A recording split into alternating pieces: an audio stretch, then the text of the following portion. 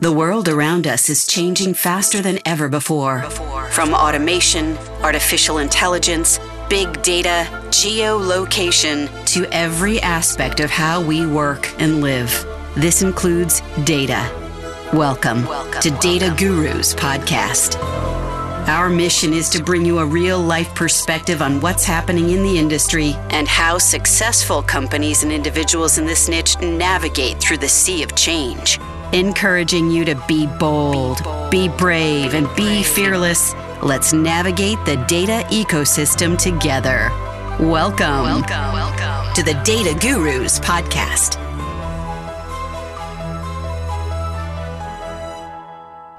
Welcome, Lawrence Chen, SVP of Innovation and Strategic Partnerships at Cubic.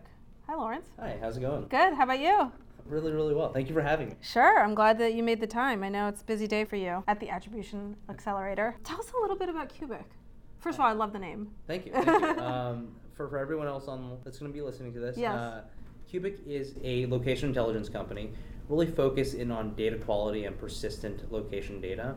And so what we've basically done as a company is really found a way to scale the usage of persistent and accurate location data in a way that can be meaningful for many marketers as well as retailers to use for decisioning, everything from marketing to what their marketing mix looks like, to actually attribution and the effectiveness of multiple channels in everything that they buy and sell within the marketing mix. The key word you keep bringing up is persistent. Yep. Tell me why that's so important. It's super, super important. So hypothetically, if you were to have, let's just say you're inside a McDonald's, right? And what happens in the location data space is if you were to visualize a box, and that box is a McDonald's, and you have one dot inside that McDonald's. Okay. Right? And that one dot is a representation of a location data point within that McDonald's coming from, let's say, a mobile device. Most people will look at that and say, all right, awesome, Seema was in a McDonald's, right? And so my advertising drove somebody to that store, and I'm going to say that person went there. Okay. Right? The problem is, if that is the only dot you have, of course that's the analysis you're going to break down with. Right. But if you had persistent data, you could actually see that one dot was not actually there for that long. Or there's a pathway to get to that dot, and that dot was only there for 1 second, and then the second later, it was actually somewhere else, and it was not inside that McDonald's anymore. Our GPS phones have many issues. I'm sure you guys have seen it, where you send the Uber to the wrong place, or like that type of stuff. So that's marred within location data all over the place. And so when you have those types of signals, basically dictating whether or not somebody went somewhere, without that persistent context of where someone came from or where they spent time, it becomes really, really difficult to do actual meaningful attribution. And so when you have sparse amounts of data that's not persistent, you really can't do much with it. So it's a guess that's not based on anything. You make estimates at best. At best, and a lot of times there's no context around that estimate, right? And so while you're not always 100% right in terms of even with persistent data, you're a lot more there, and you're definitely closer to what probably happened. An example we actually always use all the time is, if Lawrence goes to a movie theater, right? So I went there, and I was there. But let's just say I go for 5 minutes. Did I watch a movie? Fair point. Right? The answer is no, right? There's no way. Yeah. You clock me in at the same place, and there's 2-3 hours later, and the next time I'm at a McDonald's next door, for 20 minutes after that, you kind of know exactly what I did, right? I went to go watch a movie, then went to go McDonald's afterwards. And that time context really creates a huge difference in terms of my understanding of what a consumer actually did versus what we saw from the location data. And so that's kind of the rub between what location data is and what actual visitation and consumer behaviors actually happened. And so the more data you have, the better of a guess you can come towards that. Sure. And the persistent data allows for a lot of that. Thank you. It's definitely an important point. I'm curious, how do you collect that data? Because from a consumer perspective, like you mentioned our phones, like it feels like a battery drain. It feels like, oh my gosh, what's happening to my phone? So what's the consumer experience as you collect that data? The consumer experience is actually pretty transparent for the most part. The idea behind how Cubic operates is we work only directly with publishers, and publishers are any type of mobile apps that have, and this is a longer phrase, but it's really important to get it correct, that have persistent background location access Okay. as a core function of the app, which is a meaningful way of saying, unless there's a reason for the consumer to actually share their location data, or if the app doesn't have native location functionality, there's no point in sharing it. And so we focus in on the apps that have specifically that type of permission set.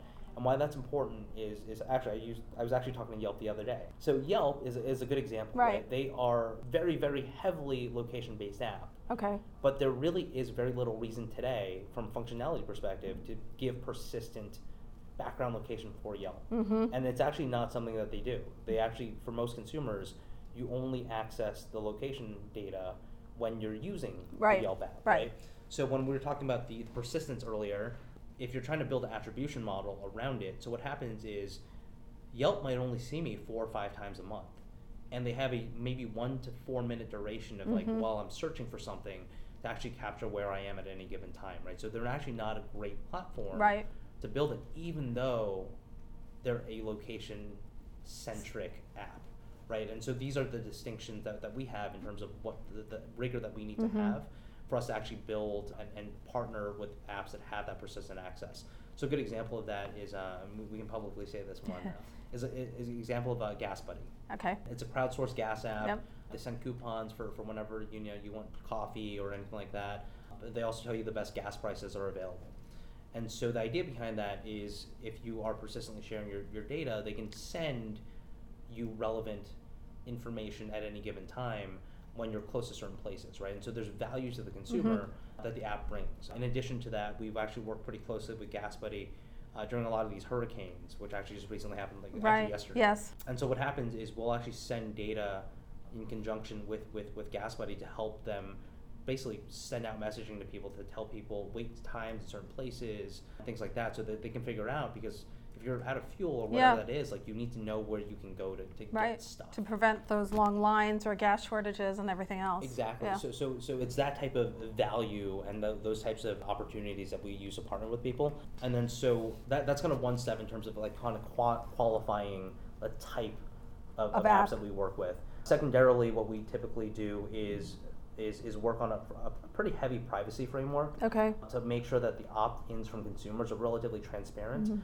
especially kind of looking at the GDPR function out of the EU, and really looking at that really closely and seeing how far we are from that as let's say, the unwanted standard, something we still have to all go through. But at the same time, that standard allows us to have a sense of where I think even the US is going eventually. It's probably going to be somewhere between what we have now and what's available in Europe, and being able to take that stance and making sure that our entire user flow and consent flow really adheres to a lot of those privacy limitations and opportunities. Yeah. And anyway, so what happens is Cubic embeds our SDK, our software development kit, into these apps that have persistent access. We inform the users that we're going to be using the data for analytics, attribution, and potentially any other uses for advertising. And then from there, the consumer can opt in and out based on several factors. It could be everything in the privacy policy that's in the app itself. They can actually opt out of Cubic altogether in general. So there's a lot of different opt-out mechanisms. But for us, the main thing is both informed consent and also having an ability for people to opt out even when they don't want to. And so we've been working with a lot of industry trade groups, including the IAB and several others, to make sure that we are compliant. And besides being compliant, we actually want to really be at the forefront and leading that before I think things... You have to react to something versus be more proactive. I'm not going to name any names, but there are, in our opinions, bad actors where there is no way to actually give out informed consent, and there is no way to actually opt out. And a lot of that data is being used in the location space today. And from where I'm sitting, we feel like that's going to eventually go away, and we actually hope it does, because we're doing a lot to make sure that the consumers can basically take back their data. So tell me, what's the advantage for consumers to be opted into this? So the advantage for consumers in general, it's very kind of similar to the advertising idea, right? It's you have all this content that's available to you, right? And it needs to be somehow monetized, right? And so for the consumer, transparently, it's all about kind of getting much more tailored advertising, analytics and things like that about your experiences on specific apps and things like that. But Cubic does have a much more inherent plug into the apps that we work with. So kind of going back to the Sure. GasBuddy example, we also have several other major apps that do the same thing. It's all leading back to advertising and tailored experiences. But what we do is, it's not just data that's housed within Cubic. We actually give that data back to a lot of the apps that we work with. And so we process it for them. We make sure that there is an understanding of their consumers. And then they can start tailoring and understanding their consumers a lot better too. So a good example is, hypothetically, if you're working with a brand, let's say Starbucks, Right. and for whatever reason these guys go to the gas station all the time, they could potentially be consuming coffee but never go to a Starbucks, right? You would never see that without location-based data. Yep. And so being able to understand that, at Starbucks you might be able to offer coupons and things like that to the consumer that they didn't have before. Or on the flip side, if they are a loyal Starbucks consumer, right, Starbucks might want to know that, Right. And I'm working with this app anyway to buy media, I might as well give them relevant, either messaging or advertising. So I'd say that the inherent kind of ask or really kind of value to the consumer is really in kind of these tailored ad experiences as we work kind of the publishers that they engage with anyway. But for the most part, it's not very different than kind of the value add that the rest of the ad ecosystem brings to the table. That makes sense, though. It sounds like you are helping the publishers create a better consumer experience for their users. Yeah, I mean, we definitely do. We definitely do that, and, Right. and from our publishers, we've actually learned that pretty substantially. Sure. I know I talked about the hurricane example, Right. I mean, that's which that's is powerful. great. Yeah. It's super powerful, and kind of even going to the core business objectives. The idea that there's just some things I just don't know about my consumers. Now that I do, that I don't know, but like personally for me, this is definitely a personal thing, and people can definitely disagree. I hate getting ads that are not relevant to me because I'm going to see them anyway. Right. Right, and Yeah. that's how I view it. And Or sometimes I'll get an ad and say, "Really, this is the ad you think I wanted to see?" exactly Right. And transparently, like Instagram for whatever reason knows everything that I love. Right. I bought so many random things from the most random brands because of Instagram. But that relevant targeting is exactly what I feel, right? I never feel like it's irrelevant, and so if I don't feel like it's irrelevant, it resonates. Right. And so There's value there. There's value Yeah. there. And I've actually bought a lot of products that, like a brand advocate today, but there's some brands that I really, really have loved just because of advertising, and without it, I don't think I would have ever found them. That's interesting. So tell us a little bit about how Cubic fits in the attribution space. So Cubic has traditionally been working with digital and mobile-based ad exposures. Okay. So what that ultimately means is anything that you're running on a website or a mobile app, we've been measuring to figure out the effectiveness of driving specific placements. So whether or not it's creative A versus creative B, whether it's a video format, and optimizing visitation data against that. Okay. So what's powerful against it is when you're looking at kind of attribution in general, attribution for the most part, and most of the companies at Attribution Accelerator today have been working with this online data asset, Right. Where it's clicks, it's site visits, it's request a quote. Those are the metrics that people typically measure against. And so this is actually the first time in a really long time where you can actually link digital and mobile-based advertising to actual real-world events. Got it. And that's at scale, and the reason it's at scale is because visitation data is actually very different than transactional data, right? Transactional data is typically housed and owned by specific companies, and so being able to link the two has been very, very difficult. And so having kind of a third-party agnostic ecosystem allows us to look at all the ad exposures within digital and mobile and really link it to these offline events. And at the end of the day, why this is so powerful is even though we hear the advent of, not even advent, the overtaking of shopping by e-commerce platforms like Amazon and whoever else, Right.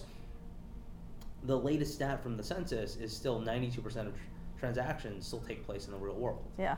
Right, and that stat is something that I feel like a lot of people know but ignore.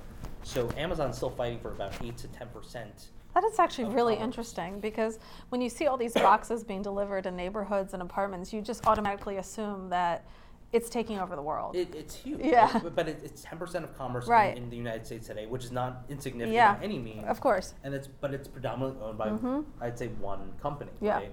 And so because of that, the other 90% is still really freaking important. Right. Because at the end of the day, you're probably not going to end up ordering a car online. Sure. You're probably not going to end up eating at McDonald's by ordering online. Right. It's in-store purchase, right?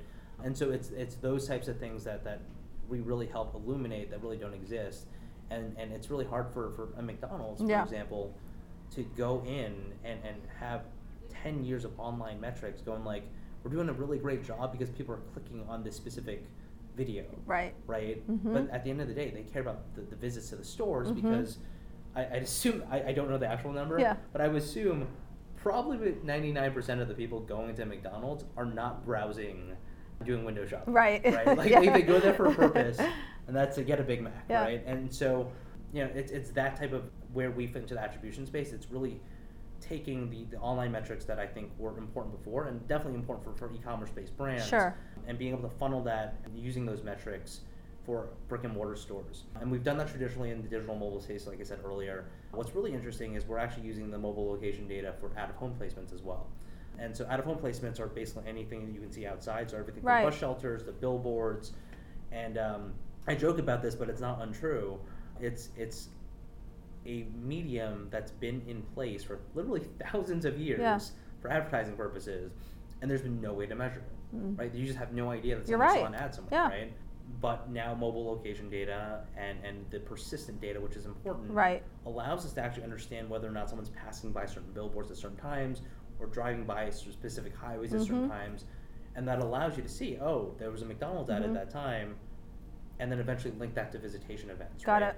That's it's super cutting edge. Even people within out of home are just starting to learn about it. And then so we've kind of been at the forefront of a lot of that. And then we also have an impetus on kind of working with TV and radio, as well as even actually mailers, because there's actually certain routes that people that post people take the mail, and we know exactly kind of what's being given to Interesting. them. And so there's a lot of applications that we're kind of just scratching the surface of. I actually think the non-digital mediums so interesting. They are interesting, and I think they're getting more heightened attention because there's so much noise digitally. Yep. So when you do get the catalog, I mean, I'm sample one, but I actually look at it now because I'm getting less, and so it piques my interest. It's super effective. Yeah. And going back to anecdotal stuff, I don't think there's any other medium of advertising that works on me besides Instagram. Right. Besides out of home. Yeah. Like for me personally, like that's how I know when a show premieres. That's when I know what is actually most effective are these digital companies that are putting ads in my subway. Yes. Because you're standing there looking, exactly. right? And they have like 3 minutes, at least 3 minutes, but almost like 10 minutes of my attention at any given time. Undivided. It's really it's interesting. And measuring that is stuff that we're doing pretty significantly. So you are, just to clarify, you are a data company. Yep. Are you doing the analytics as well, or are you partnering with other companies to do both? Actually. Okay. So because we are a data company, we have both a data side of the business, which is empowering companies. One of our partners is Kantar Millward Brown, who's a very, very traditional research company, and we help them. They have a lot of attitudinal based studies, but they realize that augmenting something that's a little more behavioral and kind of real world based is important. And so, they're one of our partners in facilitating kind of research analytics on both attitudinal based studies and behavioral studies in the real world coming together. Fantastic. So we do facilitate that. We do have our own analytics as well, and this is what typically, if you're not using a research company or traditional research company like Kantar Millward Brown, and you just want something very specific, right? Did my advertising drive people to stores? Right. We have a universe that's relatively large compared to most panels, about 60 million monthly active people. 60 million? 60 million monthly. Wow. Yeah, so relatively large Yes. in the research space. And being able to take that data and kind of crunch whether or not something's effective in market is ultimately what we've been able to do. And so the analytics behind it is super interesting. And then even more importantly, so this is outside of attribution, but it fits into the attribution space. We actually have an analytics tool that we also have, and I don't know how else to describe it, but basically how I would look at it is it's a decisioning platform. Okay. Right, and what happens a lot, and what's interesting is when you talk to retailers, right? Hypothetically, if they have a great CRM program, if they have a great loyalty program, and they can track a lot about the people that go to their stores, right? Well, they have no idea is when someone goes somewhere else, right? And where they came from and how they got there, where they live. And they only know that experience, their own. One experience, right. And only if they transact. Right. You know, how many times are people going to my store right. and not buying anything, right? That's really important to know. Yeah. Or hypothetically, I might have an amazing customer and I'm retailer A, yeah. and I have someone that comes to my store 3 times a month and buys, you know, let's say something $10 every single time.